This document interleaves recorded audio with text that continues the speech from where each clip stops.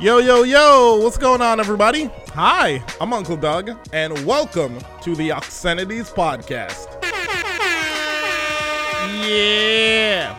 This is episode 5, and we're continuing along the theme of Black History Month with this week's installment focusing on perception. How do we view ourselves? How do others view us? And what do we need to do to change the negative narrative that is sometimes associated with black people? Now, I'm going to be talking about a lot of stuff this week, so unfortunately there will be no news, and also I don't have a guest, so I'm flying solo on this one. But quick shout out to Wayne for all his help and input on last week's episode. He added a nice change of pace to the podcast, and I really want to say thank you. I appreciate it. Now, let me say this before we get started. At the end of this episode, I don't want you guys to think that I hate white people or Asians or Hispanics or any other race or creed, because fundamentally I love people. And that's like point blank period. I love people. But I gotta be honest, I'm a little bit biased towards the black race because I am black. And I don't want you guys to think, oh my God, he hates. I don't. But I think fundamentally the black stock is low. And I feel like there's some elephant in the room topics that we need to talk about. So let's get right into it after this quick clip. Most people who get rich don't get rich in a lifetime. Oprah, that's once in a while. Bill Gates, that's once in a while. Most people are intergenerational wealth. That means what? That if black people want to catch up, we have to start saving wealth and passing it to the next generation. Our biggest problem ain't that we're splurging. Is that every time we splurge, we're stealing from our descendants. You're giving them no inheritance to get started with. But the white child, they're starting out $100,000 plus, $1 million plus. And I think we have to become more strategic in the way that we do our health plans, as well as our life insurance plans. Because what I'm learning with a lot of these white folk, a lot of them are getting their first, what you want to call a shock of wealth through the life insurance policy of their parents. We talk about that too. Yeah, Get a life insurance policy. Yeah, so there's so many different strategies towards wealth that we're not even thinking about because black people, our selfishness, it's also based on our, what you want to call it, emergency consciousness, survival instinct. We're only worrying about our life. We do not think about those who come after us. Now, you got to realize now, when we got out of slavery, white folks been already building wealth for a couple centuries. Right. We started behind the 8 ball, okay? So you got to play catch up. How do you catch up with somebody who's 100 yards in front of you? You have to run faster than they are. That means we have to sacrifice our spending habits more than everyone else in order to catch up. How does a people who are at the bottom waste money more than people who are at the top? So not only are you not catching up, you're not even thinking about it, trying to catch up. Okay, guys, welcome back. That was Dr. Umar Johnson speaking on the Good Twin, Bad Twin YouTube channel, hosted by Calden and Alden Hopkins. Now, Dr. Johnson is a doctor of clinical psychology and certified school psychologist who specializes in working with the parents of African American children who receive special education and are diagnosed with disruptive behavior disorder. He's also an author of the Psychoacademic Holocaust, the Special Education and ADHD War Against Black Boys. Now, Dr. Johnson is somewhat of a controversial figure. He speaks a lot about racial separation, if that makes any sense. Fundamentally, he, in his perfect world, he would like black children to go to predominantly black schools, to not mix with the white race or fundamentally any other race, because he believes that they fundamentally dilute our race. I'm not really in agreement with that. But with this statement that he made about wealth in the black community, I wholeheartedly follow along with that, because I feel like that is one of the few major issues that we have in the black community. Now, there is no 1, 6, or 18 specific issues that we have, because I believe that it's a myriad of issues. But today I'm only going to focusing on disparity of wealth, lack of cultural ownership, inability to care long term, because we do care, but we fundamentally don't care long term. We have a very short attention span when it comes to black rights, and I want to talk on that. Also, our forgetful nature. That's another heated contention that I have. And after all of this, I'm going to try my best to provide solutions that I believe, based on my own thought, of what we can do to solve this. Okay, let's get into it. So, disparity of wealth. The Oxford Dictionary defines wealth as an abundance of valuable possessions or money, right? In the black community, that is very skewed based on the person and their perception of what wealth is, right? You could have a large collection of makeup and view that as a valuable possession. But fundamentally, does that further you? Does that push you forward? I'm not talking about, if you're a makeup artist, obviously, yeah, that's your profession. But I'm talking about just buying makeup, buying wigs, buying new sneakers, buying rims for your Escalade or whatever. It's the fundamental thought of what we view wealth as. And the problem that I have with that is, for one, in the black community, we don't keep our money in the community. We don't circulate it in the community. We take our money and we spend it except for with our own people. For example, a lot of ladies out there would probably want to get a weave. Nothing wrong with that. Be your best self. Look as beautiful and as cute as you want to look, boo-boo. That's on you. But where do we buy our weaves? A weave is fundamentally a black thing. It's a black idea. When you think weave, you don't think Becky. You think Tajaray. That's a very horrible name. But you get the thought that I'm trying to get. But where do we buy most of our weaves? Fundamentally, most places that black women buy their weaves are from the Asians, because they have it cheaper, or the Brazilians, because of the quality that they have. But we don't buy our weaves, which is fundamentally a black-owned thing, from blacks. We spend it in other places. Not only that, but when you think about money, where do we put our money? Where do we invest our money?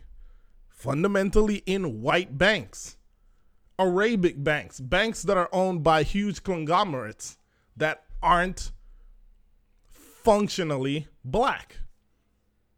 We don't put our money in black-owned banks. Even if you go back to different African countries, most of the banks that are there are white-owned banks. And that's a problem. We're not investing in our own people. It could be a issue with trust, or an issue with the fact that you know that white people are more dependable, or whatever the case is, but that's an issue. That's an issue that needs to be addressed. Not only that, but even if, let's say there's a black woman or a black man that they make it, their artwork gets picked up. They successfully get their bachelor's degree and they are working on their master's to further themselves, and they got a nice job and a good car and a good woman and all of this and a good man, or whatever the case is, and they move out of the hood. fundamentally, the second they move out, that's it. They're done. It's over with. There's no looking back. There's no going back. They're done with it. And they don't bring anything back in. The majority don't put money back in the community that they left. They keep their money outside. They put their money in other organizations. You know what I mean? And it's pretty sad. It's pretty sad that we can't invest our money in our own avenues, our own place that we came from, the place that built us, the place that made us into the kind of people that we are. And that's another thing that's slowly killing us. When you think of an Asian community, think of how many people live in that community. Think of how many people live in that one same household, or even a Hispanic community. You go into a Asian restaurant. There's an Asian waiter. There's an Asian host. There's an Asian manager. There's multiple Asian cooks. They keep themselves together. They keep their whole family together if they have to. Hispanics too, same deal. Black people are the only people that separate themselves after they've reached a certain level of wealth. You know, we often have our entourages and all of that stuff, but what exactly are they doing? What is their purpose? It's not only the fact that when we leave, we don't bring anything back. It's also, if we do go back, if one of those individuals that moved out got their house in some suburb that has majority white families living in that suburb, if they do go back to the hood, what do they go back for? To build up something with social media involved. They buy somebody a house, or they buy somebody a car, or they fix a road or something. It's usually with a news crew. It's usually with some kind of Facebook or Instagram or Twitter accompaniment. But then as soon as they're done with that, what they do? They drive back to their home or mansion in their white suburb and they eat filet mignon served by their French butler. No more pig feet, no more ham hocks. Nah, they're done with that. They've made it. They've made it. They don't need to look back. They don't need to think back anymore. And it's something that's hurting our community. Slowly hurting the community. Because it's teaching that your goal as the downtrodden, your goal as the person that's in the hood, that's in the cut, that's suffering, that needs to get out, that's what you need to do. You need to get out. You don't need to stay and build. You need to get out. You need to leave as quickly as possible, because this is the only way you'll make it. And that's what we're teaching our people when we do that. I am not a rich man. I'm not going to say that I'm poor either. I'm surviving. Fundamentally paycheck to paycheck, but still, I'm surviving. Got a smidge of money in savings. A smidge. Can't really say that it helps me, much less to help other people, but I feel like if we are going to grow as a people, I need to invest in my people. I'm Jamaican, if y'all didn't know that. So I got to invest in the Jamaican diaspora. And I'd love to do that. I'm just broke. So hopefully this whole podcast thing picks up and, I can do that. But still, it's the fundamental idea that we don't want to go back to where we came from. And I'm not trying to say, go backwards or look backwards, but if you have my mom, the wonderful woman, she would go into the kitchen and she'd look at everything that's in the fridge. And I'm sure some of y'all have moms that are just like this, that she'd see like a tin of mackerel, some onions, green pepper, maybe a small cup of rice, and some whatever. And she'd take that and mix it into something truly amazing and make an incredible meal. We could do that in the Black community. Take the things that we have, take the people that we have, mix them together and create something truly great. We have some strong, powerful, independent, knowledgeable people, and we don't utilize them. We choose to utilize other people because, I love Black people, but I hate niggas. I'd love to work with Black people, but I'd never like to hire a nigger. And it's stuff like that. It's the mentality of that slowly hurts us. It kills us. No other race does this, and it's the thing that boggles my mind. But, there's also the other aspect of money when it comes to church. I know this will probably cause some issue with most people, but I was never a part of the idea of giving God's money to the church, because you're not God. You're not. And where is my money going? You want me to invest my money on blind faith, knowing that this money is going to go back to the community, but I don't see it happening. I don't see, every now and again there might be food drives, and I don't want to go on a church bashing rant, because I believe that the church has a very strong meaning to the community, and we need churches in the community.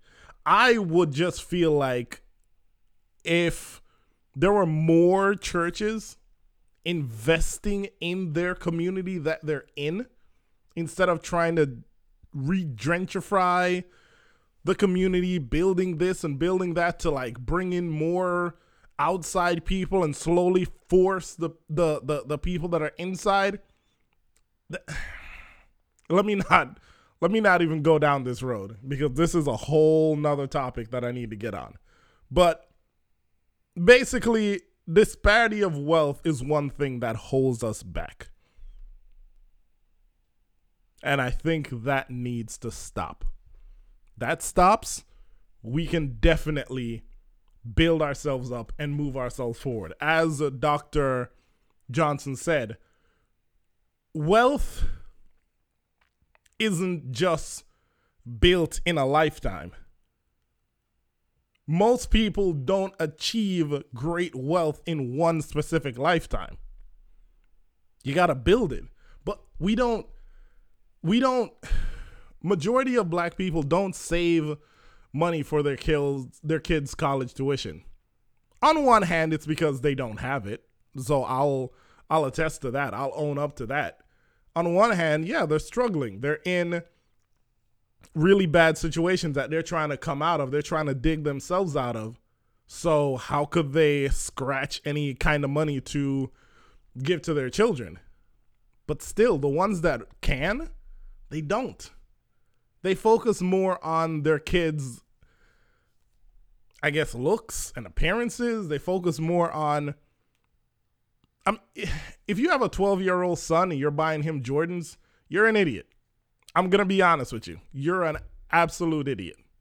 If you got it like that, their college tuition is already saved and paid up. They got an extra $100K in the bank after college for them. Fine, buy them whatever you want. But if you are just a regular average Joe, why are you buying your kid Jordans. For what? So they can stunt on other kids at school? No. Within 3 months, they're going to outgrow it. Buy them some Skechers and let them deal with it. And if they are in a situation where they're dealing with friends that want to dress cool and want to look cool, and they look down on them because they don't, then those aren't the friends that your kid needs to have. And you need to instill that mentality in them. But we're getting off topic. The next thing I want to focus on is the lack of cultural ownership. That's a biggie. While other cultures keep their people close to the vest, we're the only ones that separate. We're the only ones that branch off from each other for whatever reason. Hispanics will have multiple generations living in the same household. Maybe it's not, always a choice of necessity, but fundamentally, those generations are passing down very vital cultural values and ideals to the lower generation that they can't get from anywhere else. They can't learn that on TV. But for us, what do? We separate ourselves. We separate ourselves from our own families, our own people, simply because we want to belong. We don't feel comfortable in our own skin with our own people. And that's a problem. We don't respect ourselves enough. But we have greater respect for other races and other people. We lack pride. When we were slaves and we were given slop and the leftovers by our slave masters, we made them into 4-course meals, and over generations we developed a palate, a rich palate filled with bountiful tastes and spices and herbs. But now we stray away from that. We stray away from our cultural delicacies, and fundamentally we won't even be able to pass these on to our kids later on down the road, because we're not even proud of our culture enough that it becomes culturally gentrified, beautified in a different way. Oh, let's not eat pig feet. Let's eat pork chop. Let's not eat oxtail. Let's eat brisket. And stuff like this, it's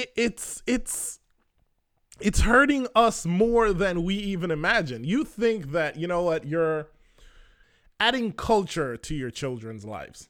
You're giving them culture. You're teaching them culture. That's perfectly fine. I would love to eventually one day teach my kids about Greek or French or Japanese cuisine, because I love that. But at the same time, they're going to know about some oxtail. They're going to know about curry goat. They're going to know about roti. All of these things that I used to eat when I was a kid, they got to know about it. I'll be damned if my kids don't know, experience, or understand the culture that I'm from and my wife or their future mother is from. You know what I mean?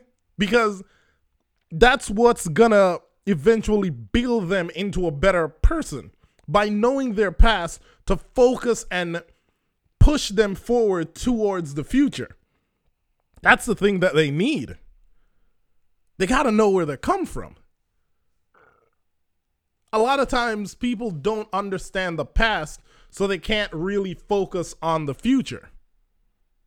They can't know, am I making a right decision? Am I doing it wrong? Has this been done before?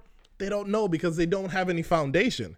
They're working off of a ideal or a idealism that you added to them because I don't want you to be like me. I want you to be better than me. So I want you to go to museums and I want you to like look at art. Okay, that's fine. But you seem to not understand how powerful the human brain is, that it doesn't have to just know one thing. There are people out there that know 7 different languages. 7 in depth with all the slangs and everything.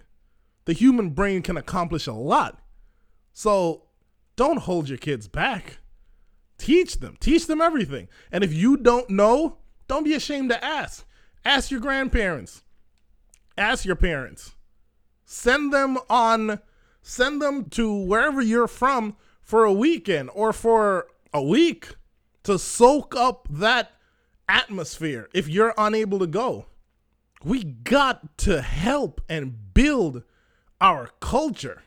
A lot of people want to stray away from the culture because, the culture's tainted, or, it's not culturally relevant, or it's not this or whatever. But these are the things that made us. You are who you are today because of your past. Your past warped and changed you into the person that you are right now.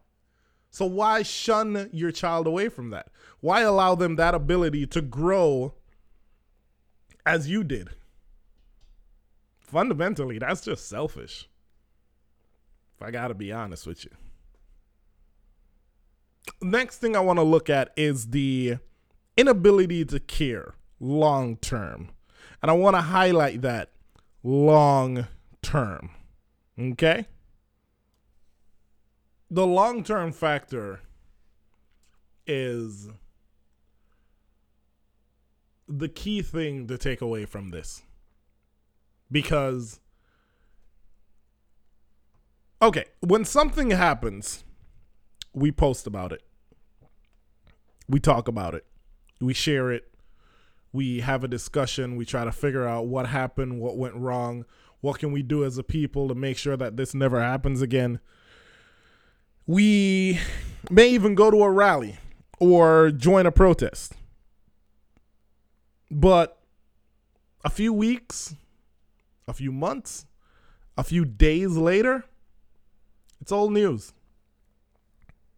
Beyonce, Drake, or the Migos could post something, post a new album, post a new picture, do something, whatever.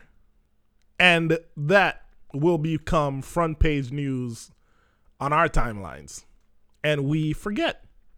We forget about what happens. And then down the road, it may pop up again, the anniversary of something happening, or you may see an old post, and then the thought will pop back in our heads as, okay, yeah, I do remember that. Whatever happened with that? That right there, that specific thing right there is a problem in the Black community. Our ability to care for a long period of time. We have a short attention span. It's it's a flaw that we have, and I'll be one to admit to it. I remember when there were all of these things going on, and eventually, with all the shootings and all the killings and everything, eventually I was just like, ugh. Can this just stop? Because it's just sad and depressing. And that was wrong of me.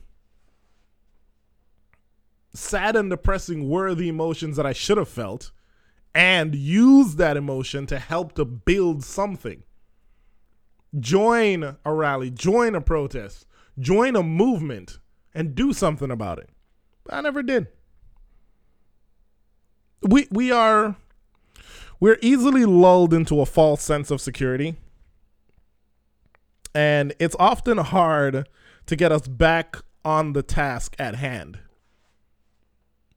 Because we want to live our lives. We want to move on. It's human nature. It's just like, all of this depressing stuff, all of this sad stuff is just taking me down. I don't want to hear it anymore. But in that same breath, we're willing to stand in line for hours at a time for some new Fenty Beauty or new J's. But at the same time, we're not willing to call our congressman and tell him that, listen, this stuff that's going on, you need to fix it. You need to get this stuff together. You need to get it together. We're just like, call my congressman? What do I have to do there? Like, do I have to like figure out I gotta figure out what district I live in? And then I gotta figure out like his phone number and then call and speak to his secretary and See, that's hard. But standing in line in the snow for 4 hours, that's fine. We can do that. Black Friday, we can do that. Oh, do not come between a black person and Black Friday. You finna get a black eye, if you know what I mean. But to stand up for ourselves, to speak what's in our hearts and in our minds when we feel the emotion, we can't do that. Can't do it.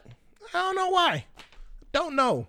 But black people are some of the most talented, phenomenal, spectacular people on the planet. But for whatever reason, we act like we are second-class citizens, third-class citizens at times.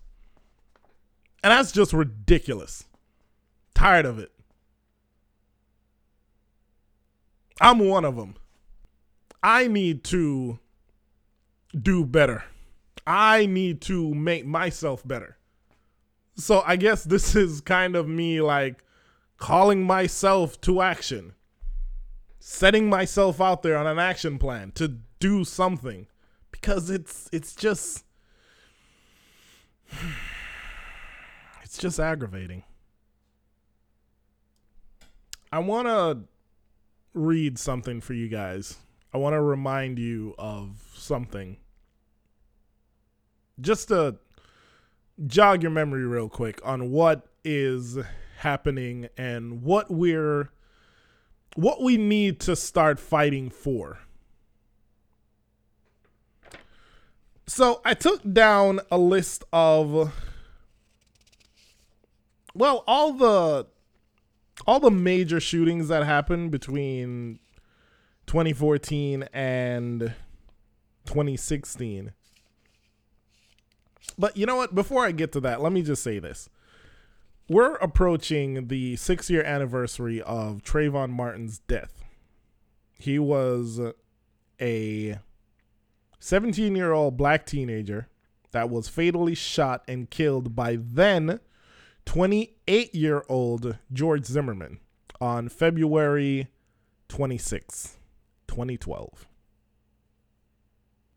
Zimmerman was acquitted of all charges on July 13th, 2013.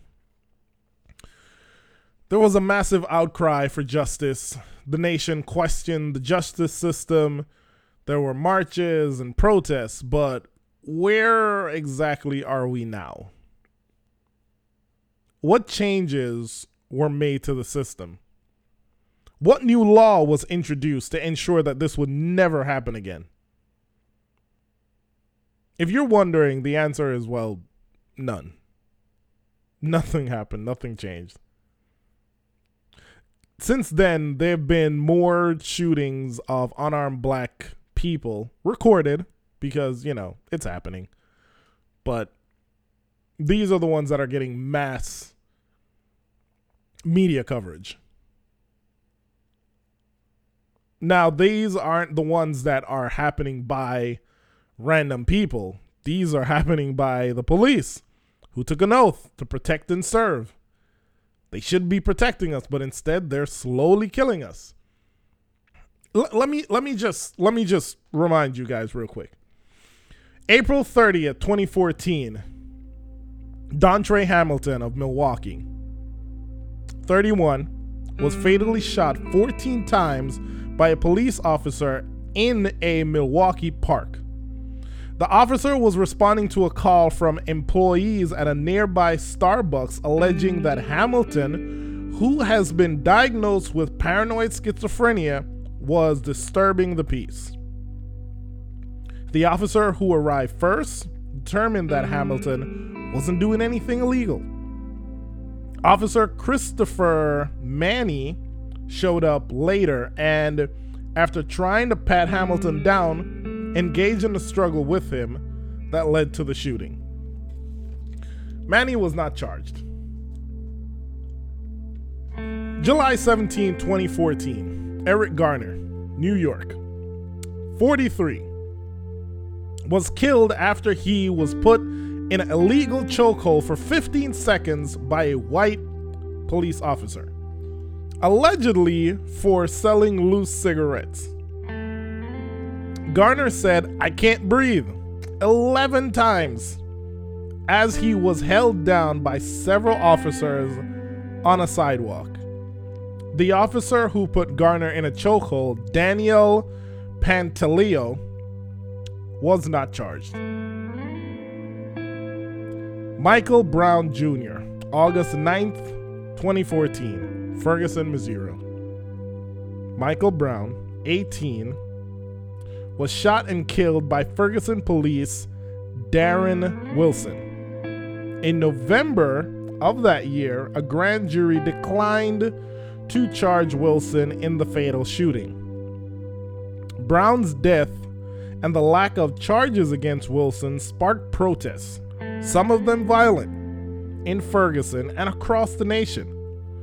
On March 4, 2015, the Department of Justice announced that it too would not charge Wilson for the shooting after an exhaustive investigation.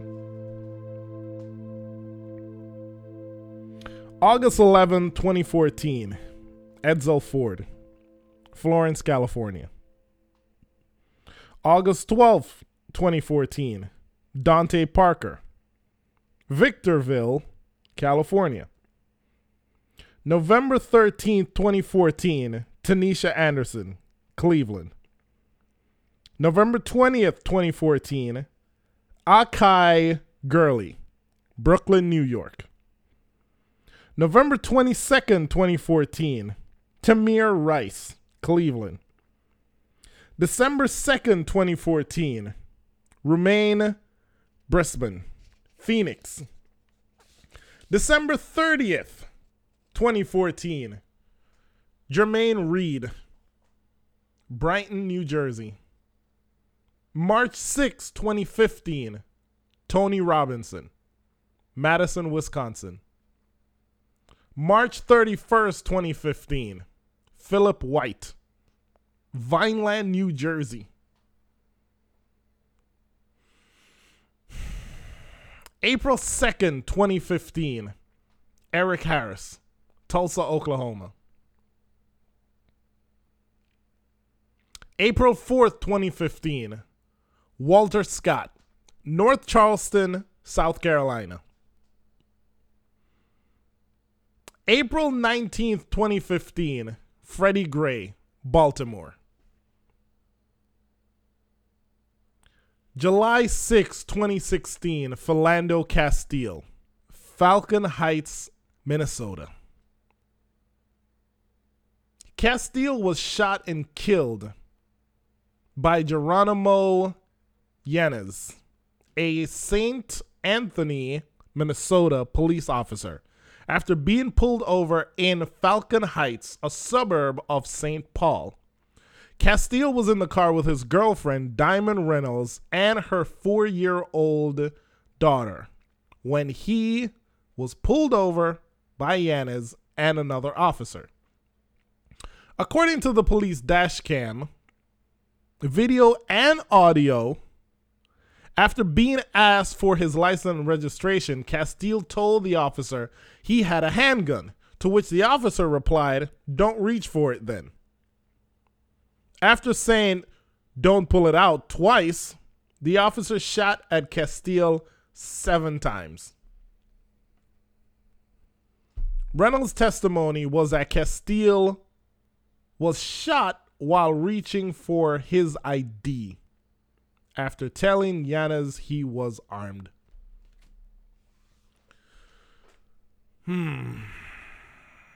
Oftentimes when I read or when I think about that right there, that was the one that, I don't know if you guys remember, that she was on Facebook Live with her daughter in the back seat after they had shot Philando. I gotta be honest, this one, that story right there hit me hard. Oh, hit me real hard. I felt, for the first time living here in America, I felt scared. And I'm not a tiny man, but I felt terrified. I felt scared for myself. I felt scared for my friends. And that's just not the way for us to live. I just got to stop here, because if I talk about anyone else, it's going to hurt too much. And I just don't want to go through that again.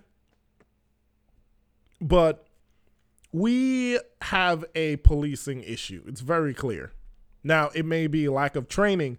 It may be lack of counseling. It may be a lack of community integration or partnerships.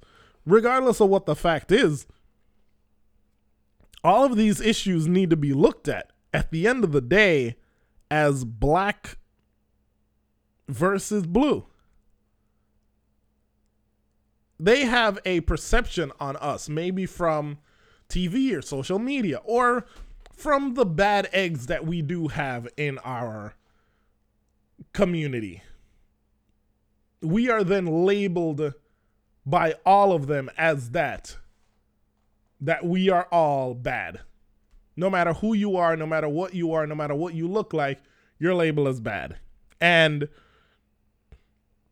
it's fundamentally because the black stock is down. If black was traded on the stock market, your financial advisor would tell you stay away from that because it's tainted. Now, don't get me wrong. We do have certain moments of growth. The invention of hip hop, for example, that was a biggie for us. The rise of Oprah Winfrey, huge. The first ever black president that served 2 terms, black was at an all-time high. But our market share doesn't stay up. It often plummets. And it sucks. So I came up with these 5-point action plan that I think could help us get back on track. Now, this is all my opinion, and you may have a different outlook on the topic. So before you shoot it all down, please listen and hit me up on social media. Let's talk it out. Let's figure it out. Let's see if we could come to a common ground and start a discussion into getting this whole deal figured out. Because I'd love to hear what you guys have to say, honestly. I believe that there are some very smart and intelligent people out there in the world, and more collaboration will just further our goal as a human race to be better. I wrote it down. There we go. Okay, first things first. This is what needs to happen. 1, we need to love again. And love unconditionally. Love hip hop. Love baggy jeans. Love weave. Love. We don't love ourselves or our people. We love other races more than we love ourselves. And we constantly try to change ourselves. Constantly try to adapt to different cultures. That's fundamentally what we're missing. We're missing love from the equation. And we need to get it back. The next thing, trust. Trust. Trust our people and let them feel like we trust them. Now, yeah, we've been burnt by our own people, sure. And there's definitely animosity towards them. But we have developed a mentality of, I'll forgive you, but I'll never forget. And that's not truly forgiving someone. We need to forgive the ones who have turned their back on us. Forgive the ones who have done us wrong. Forgive them and let them feel forgiven. Then that'll eventually help them to forgive themselves and help them to get over whatever issue they caused. And trust our people. Because without trust, then love can't really exist, to be honest. Next thing that I feel we definitely need to invest. We need to buy black and we need to employ black. We're often too quick to buy or hire outside of our race. Not saying that we should only invest in black people, but invest, period. That's it. Invest in our stock. Build our stock up. And that takes me into the next part, which is support. Stand by our people. Show them that you're there for them. We're often too quick to turn our backs on our own kind. He's a gangbanger. He's a thief. There goes another black man messing with a white chick. What? You need to isolate the reason for their actions and hold them down.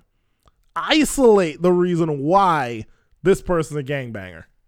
Is he doing it because he really likes guns and he really likes robbing people? Like he gets super excited by it? Or is he doing it because he doesn't fundamentally have any other way to get out?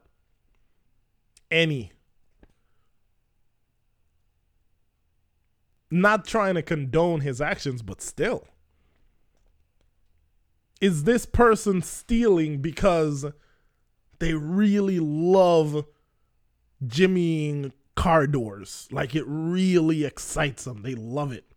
Are they doing it because their kid's at home sick and they need medicine? Is this guy dating this white girl because he just really loves him some vanilla? Or are some of you black women making it extra hard to be with y'all? Isolate the issue, figure it out, and then hold them down. And that's it. You see, a black entrepreneur coming into scrutiny. You see someone trying to build themselves and they come under scrutiny by another group or another race or whatever. Have their back. Let them feel like you support them. Let them feel like you're actually there with them. Rival companies want to compete with them and offer the same product that they're selling but at a cheaper price. Don't just jump ship. Stand with them. Pay the extra money. Because you need to understand that if I'm trying to sell some weave, right? And I can buy 100 pounds of weave. But this company that's already established, they can buy 100,000 pounds of weave. Right? They can sell it for $10 a bundle. I can't do that because I'm going to cut into my profit margin. I'm not going to be making any money to further myself to spend more money on weave. I'm just going to be working to buy. So all the work that I put in, there's not going to be any capital coming out of it. So I have to sell it higher. I got to sell it for $30. Is $10 better than $30? Sure. But the weave that you're getting from them, probably put together by a machine. Mine, hand sewed. Sat there all night by myself. Sewed it all up. Invest in me. Invest in us. Support me. Stand by me. Yeah, you could get it cheaper, but is that all you want? Just cheaper? You don't want to see us grow? That's what we need. And the last point, the most important point of all, is to cultivate. Teach your brothers and sisters to be just as or even more successful than you. We need to end this closed fist mentality that we have where we, I made it, so I'm going to do, I did it. I did it by myself. I didn't have any help. So you need to do it by yourself too. Stop being a hater because you had to struggle for your own self. So that means that I got to struggle too. Help me. Build me up. Show me the way.